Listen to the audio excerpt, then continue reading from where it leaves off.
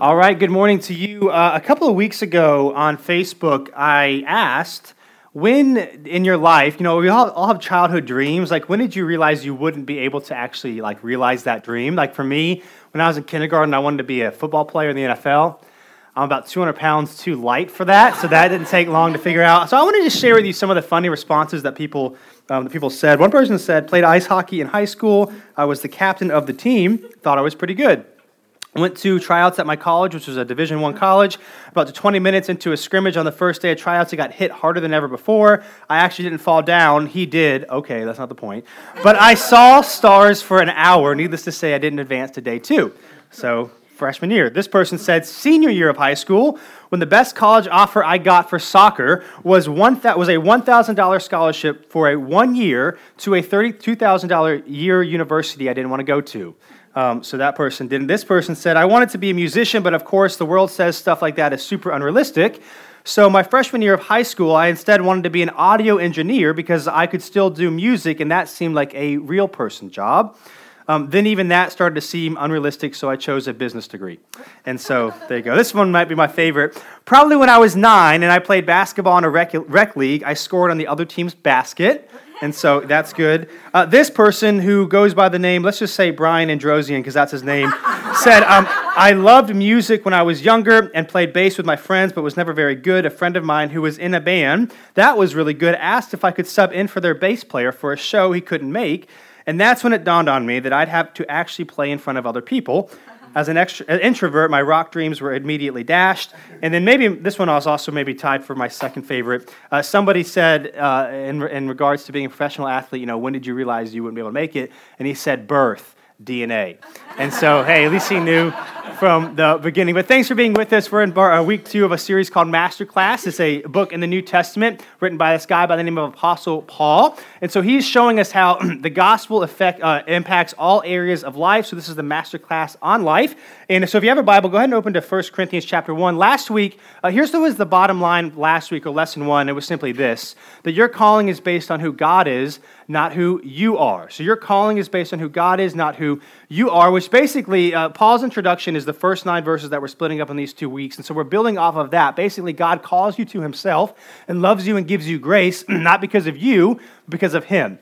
And so that being said, 1 Corinthians chapter 1, starting in verse 4 this morning. If you have a Bible, you can grab one out. If you don't, there's a black one somewhere around you, page 1011. And again, we're continuing this thought that God loves us and saves us and forgives us. And that's important because all throughout this letter, Paul is writing to the Corinthian church because they're doing a lot of things they shouldn't be doing. They're screwing up big time in certain areas. And so before he says, here's what we need to work on, he wants to remind us that, again, we don't do this to make God love us more. We do this in honor and respect towards him.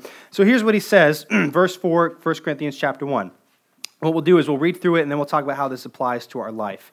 It says this, I always thank my God for you because of the grace of God given to you in Christ Jesus. So what's happening here, Paul is thankful for them, even admits his frustration with some of the things they were doing it. Now, here's the thing. Paul's not trying to be nice and gracious, like some false humility, like we talked about last week. If you know Paul, he went around having Christians killed before he became one. So he, if anybody, knows that God is gracious to us and to his people. And so he's saying, you've received grace and I've received grace, so let's walk in that before we try to fix everything. And here's the thing that we know, right? Like, if you've been forgiven, it's after you have really messed up, that is typically when you're more gracious with other people, right? Like, when you've been forgiven or when you're humbled, that's when you're nicer to other people. And so I was trying to think of a time, like when I was a kid, like when was a time that I kind of messed up that I could share, not, get in trouble, that I could share, and then after the fact, I was like, oh, I messed it up. And so, maybe I just want to share the story because it's funny, but in college, I was living with our friends. I think it was my junior year, and so we're all really good friends.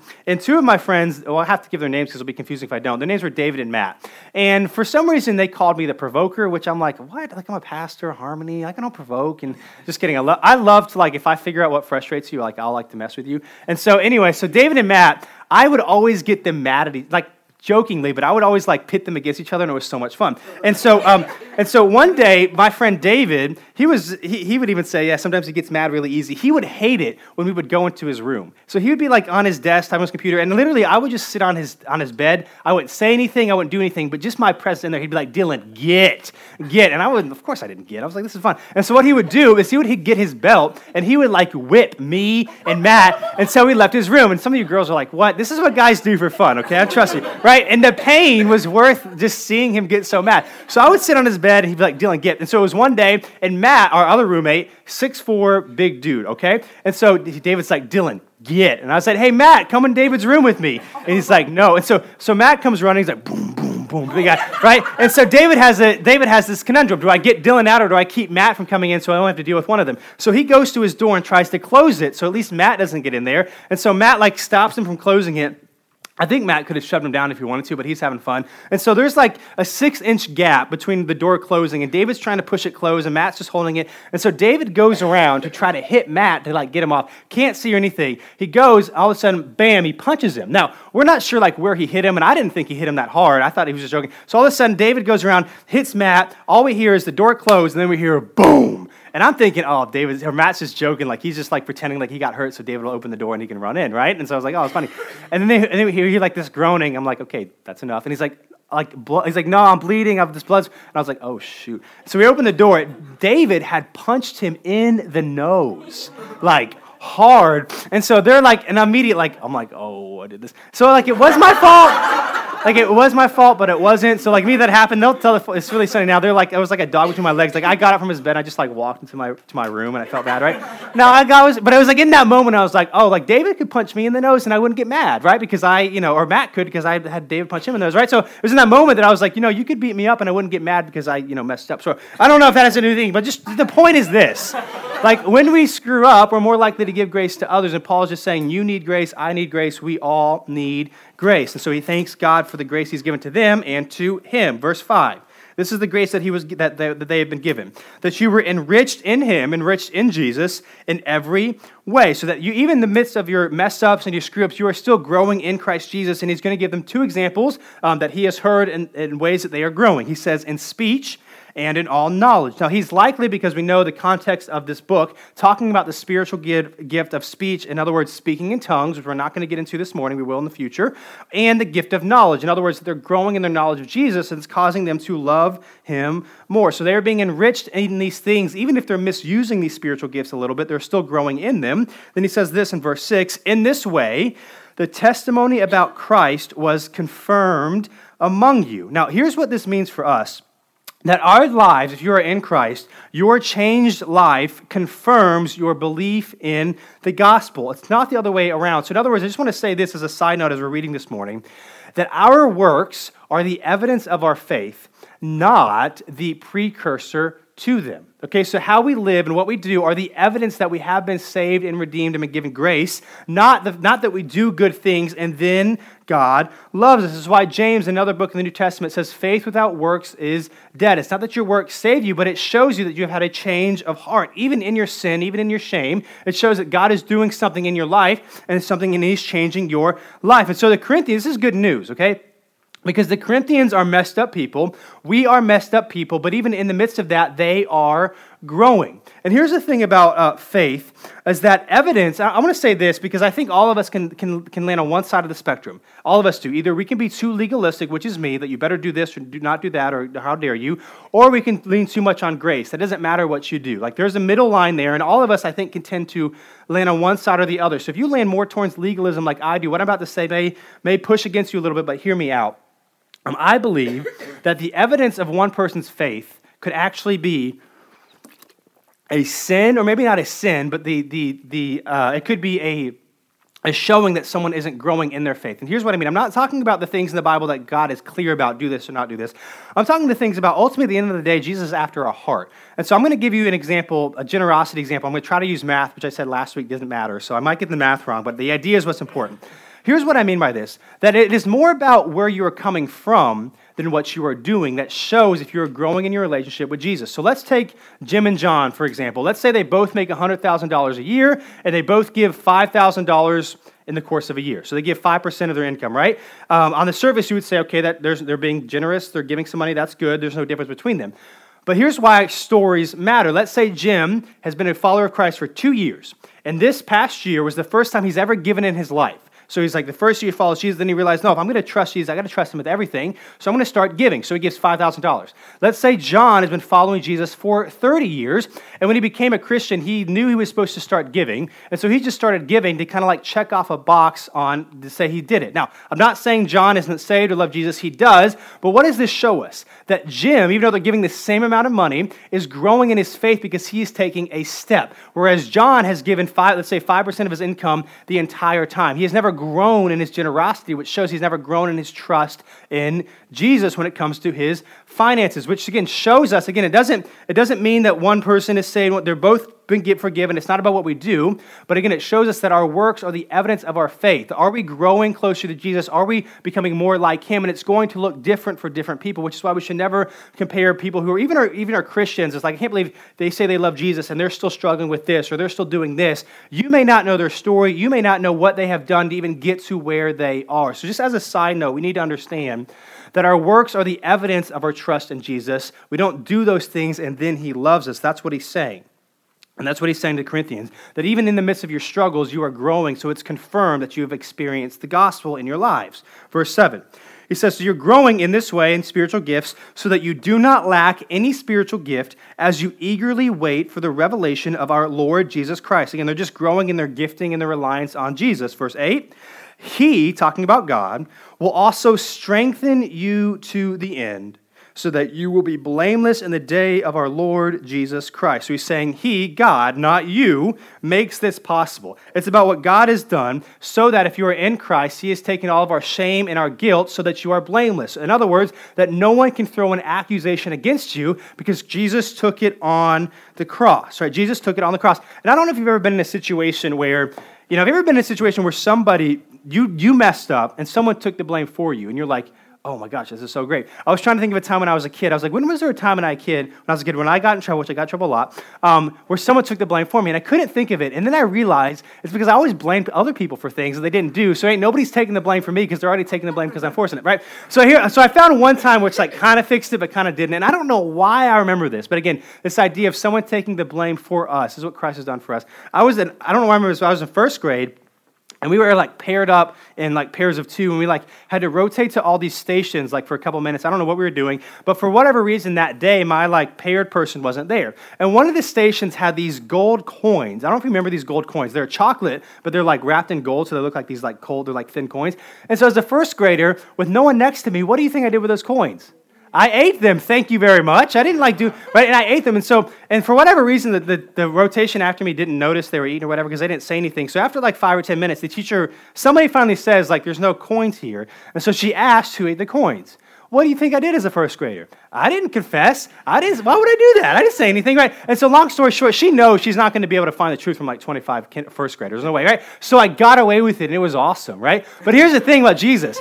The thing about God is you don't get away from things that he does. He sees everything, which shows us how amazing his grace is because he sees that you ate the gold coins over and over and over again, and he loves you, and he gives you grace in the midst of that. This is what it means to be blameless. It's not because you actually don't sin or don't mess up, because in Christ, if you followed and trusted in him, he takes it all on our behalf so that we can be blameless when we meet Jesus face to face, and he will let us enter into his kingdom, not because of us, because of him. And then he ends this section by saying this, verse 9, that God is faithful. You were called by him into fellowship with his Son, Jesus Christ our Lord. Again, God is faithful. God saves us. God calls us to himself, and we grow in him, not because of us, because of the grace he has shown for us. So that being said, here's what we need to know this morning as we read this passage. That God is great, and you are not. Again, I talked about this a little bit last week. I know it's like 2019 and everyone's like amazing. God is great and you are not. You are not as amazing as you think you are. And look at all the things that just prove this point that we see in this passage. Look at all the things that Christ does for us, right? He gives us the grace of God. He enriches us. He confirms the testimony. He strengthens us. He makes us blameless. He is faithful. God is the one who continually, over and over and over again, gives you grace, forgiveness, and mercy. He is great, and you are not. And here's the thing, like, it doesn't even matter if you believe it to be true or not. Like, even if you're like, I don't know, I think I'm pretty good, I think I've got everything figured out, regardless if you believe it to be true or not, it's still true that He is the one that gives you grace, forgiveness, and mercy. So God is the one that gives you grace. He's the one that gives you mercy, which means this. Here's why this is important for us to know. Because God's faithfulness is greater than your failings. Here's why it's important to know that God is great. Because His faithfulness is greater than your failings, which means this, that it is not about you. It is not about you cleaning yourself up. It is not about you doing all these things in your own strength to try to impress your friends or try to impress God. It is about what God has done for you. It's about Him being faithful, more faithful than your failings, which should give us encouragement, right? And a lot of times we don't understand this, right? And so as we grow in our relationship with Jesus, hopefully we're figuring this out more and more, but none of us are perfect in this. Like, I think all of us tend to think, at some degree, it still relied on us to play our part. Like, I remember when I was a kid, and if you grew up in church and you've been a follower of Jesus since you were a kid, maybe you can relate to this. But there were probably 500 times that I prayed to ask Jesus into my heart, like after I got in trouble. Why? Because I didn't quite understand and know. It doesn't mean I wasn't saved or I wasn't forgiven. I was, but I still hadn't fully understood that it's not about me. Now, again, when we fall short, we should repent. We should turn to Him, but not in a way to like get us back in some right standing or good standing with Jesus. It's already happened when you put your faith and trust in Him. But I still kind of like, I knew it was about what God had done, but I still felt like it somewhat depended on me. So every time I messed up, I was like, God, save me again, or God, forgive me, which He will forgive me again. But I was like, felt like I had to do this certain thing in order for me to be good with God. Well, we need to understand that He is faithful even as we fail. And because that is true, here is what we need to do with that. Here's what we need to do with knowing that He is faithful and that He is great and that we are not. If that's true, here's what we need to do.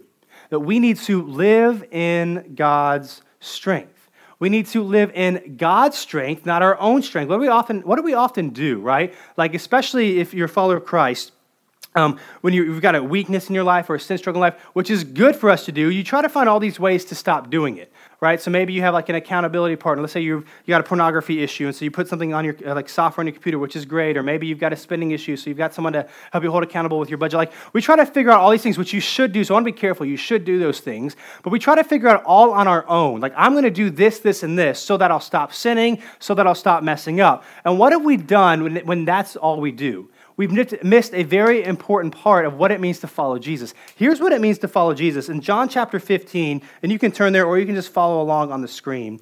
Here's what Jesus says. He's talking to His disciples, and He says this. He says, I am the true vine, and my Father is the gardener. Every branch in me that does not produce fruit, He removes, and He prunes every branch that produces fruit so that it will produce more fruit. You are already clean because of the word I have spoken in you. So you're already forgiven. You've already received grace because of what I've done for you. Verse 4, therefore remain in me and I in you, just as a branch is unable to produce fruit by itself unless it remains on the vine, neither can you unless you remain in me. I am the vine, you are the branches. The one who remains in me and I in him produces much fruit, because you can do nothing. In other words, you are not strong enough without me. What is he saying here? That God's strength is found, and here's why we need to lean into Him, by abiding in Him. Just as a side note, that God's strength is found by abiding in Him. You know, I'm not a orchardist.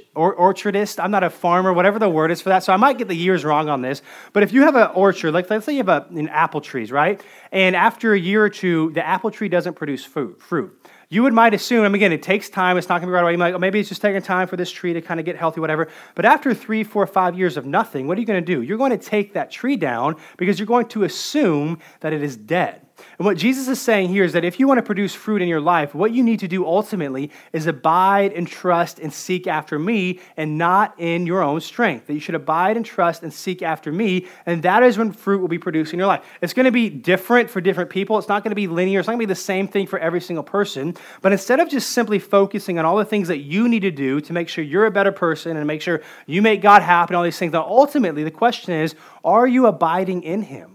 Are you leaning into Him? Are you following and trusting in Him? Are you thinking that I've got to do all of this in my own strength? And here's why we need to live in God's strength, okay? Here's why. Because you are not strong enough on your own, right? You are not strong enough on your own. And regardless of what you think about Jesus, we all know this to be true. Like we would all admit that we have weaknesses, we have things that we wish we were different at. Like even if you take the spiritual component out of it, we all have things that we wish that we were better in, and especially when it comes to following Jesus. If we were honest, we all fall short, we all sin, we are not strong enough on your own, which means that you need to abide and lean into Him, not just try to set up all these structures if you want to see change and fruit in your life. And one of the ways, as a side note, one of the ways that God has made it so that we can abide in Him better is through community, is through people, right? God is a relational being, and so He's created the church. He's created us to be with each other, to encourage and love and equip one another, because we cannot do it on our own. This is why one of our values here at New City Church is you can't do life alone. So as Adam said earlier, community groups are starting. I know we talk about it a lot, and I think the attitude for a lot of people is that's just nice, but I'm busy and I've got stuff going on. What you need to understand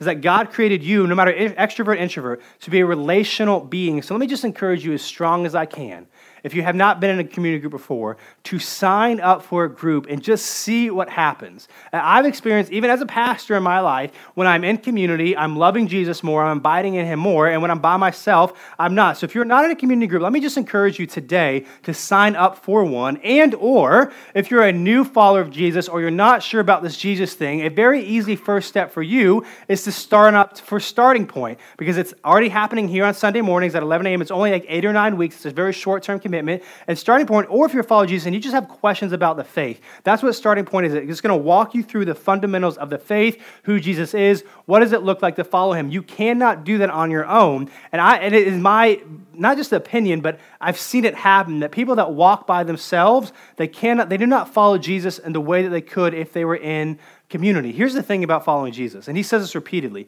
Yes, following Jesus is a private decision in the sense of like nobody can make it for you, but there is no such thing as a privatized faith. I know in our culture today we're very individualistic. It's very about me and God, and no one else can speak into that.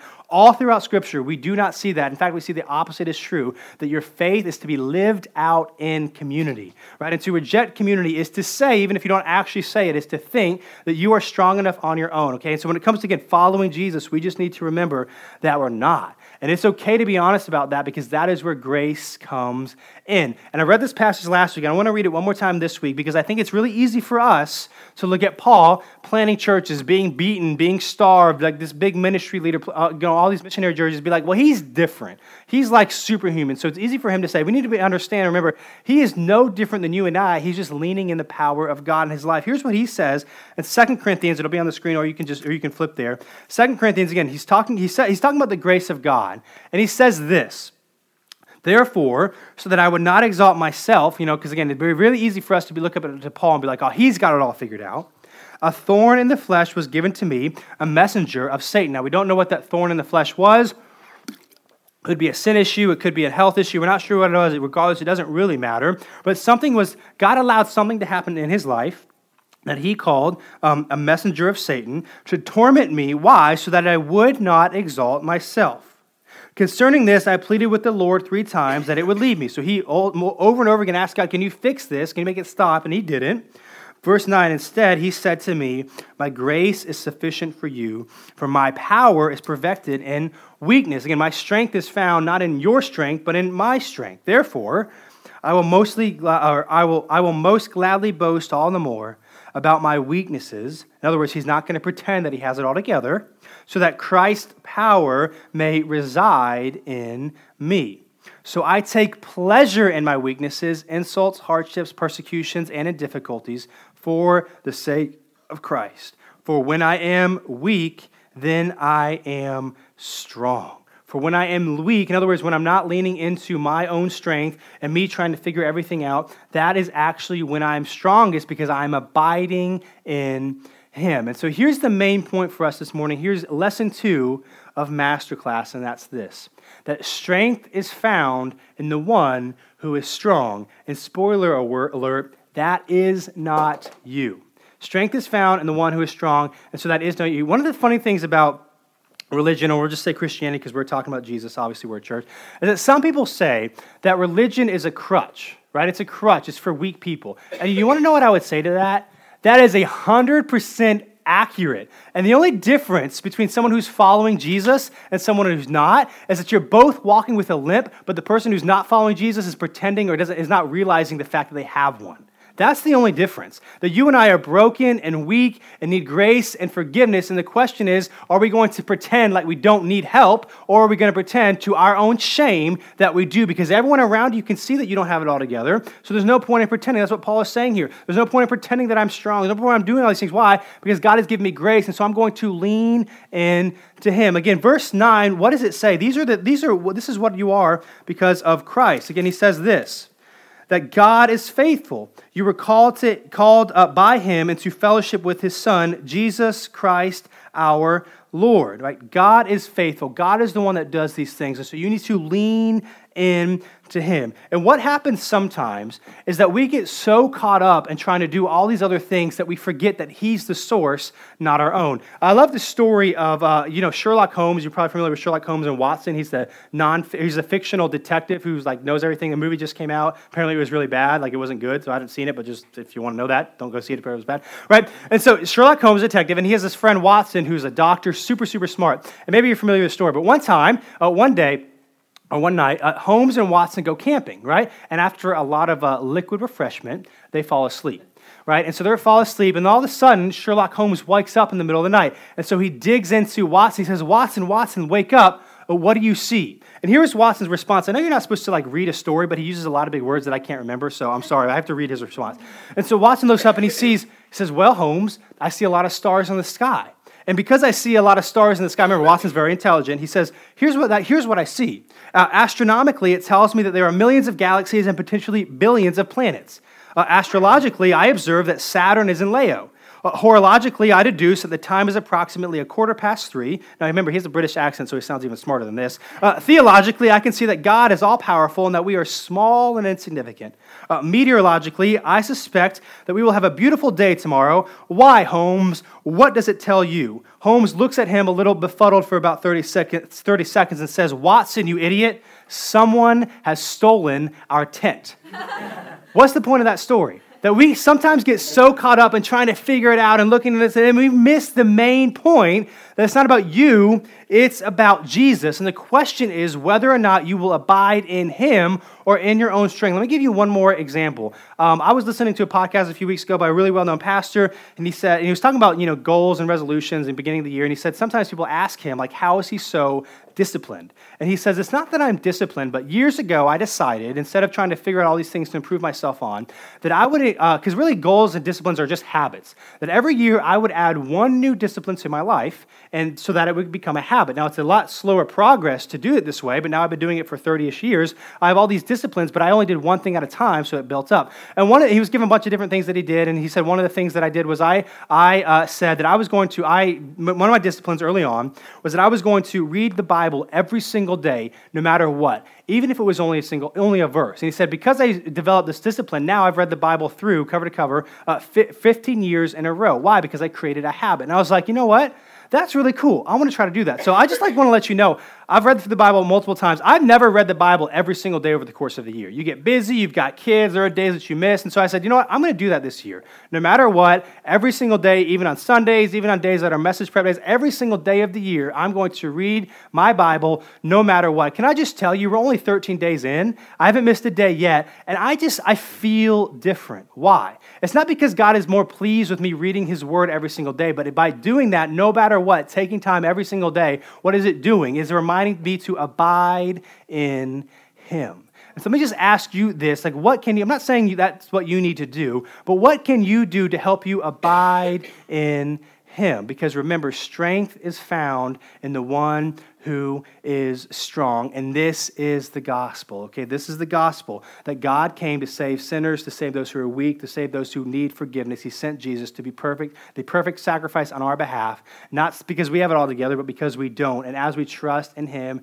we receive forgiveness, grace, and mercy. So no matter who you are, no matter what you have done or will do, you need to understand that there is grace for you. And as we become more like Jesus and follow Him, our lives do change, but our lives change because of Him. We don't change our lives and then come to him. Again, strength is found in the one who is strong. That is why God came. And so starting next week, as we start to look at some of the issues that the Corinthians and that we are dealing with in our lives, remember, God is not calling us to fix things so that we can put up an appearance of strength. God is calling us to lean into and to love him, because that is when you experience life change in your life. Again, God is a strong one, so lean into his strength and not your own.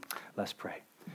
God, thank you so much for your grace and your forgiveness and your mercy. Thank you, even in the midst of the times when we try to figure out everything on our own, when we try to lean into our own strength, that even when we do that, there is still grace and forgiveness for us. And so my prayer is that we would remember that you love us, and we know that you love us because you came. And so while we strive to know you more and to become like you, I pray that we would remember the way for us to do that ultimately is by abiding more in you, in your strength. And so in the weaknesses and the struggles that we have in our life, God, I pray that we would lean into you in the midst of that, know that there is grace and forgiveness for us in the midst of that. And no matter if we've been following you for 30 years or whether we have questions and we're not sure about this Jesus thing, my prayer is that we would know that there is grace for all of us. No one's better than anyone else. Paul himself is saying, hey, look, I am the weakest of anybody, and if there's grace for me, there can be grace for us. And so my prayer for us as a church, and for those just kind of figure this thing out, they would know that they are loved, cared for, forgiven, and given grace, and that we would all lean into your strength and the sacrifice that you gave for us and not ourselves. In Jesus' name I pray.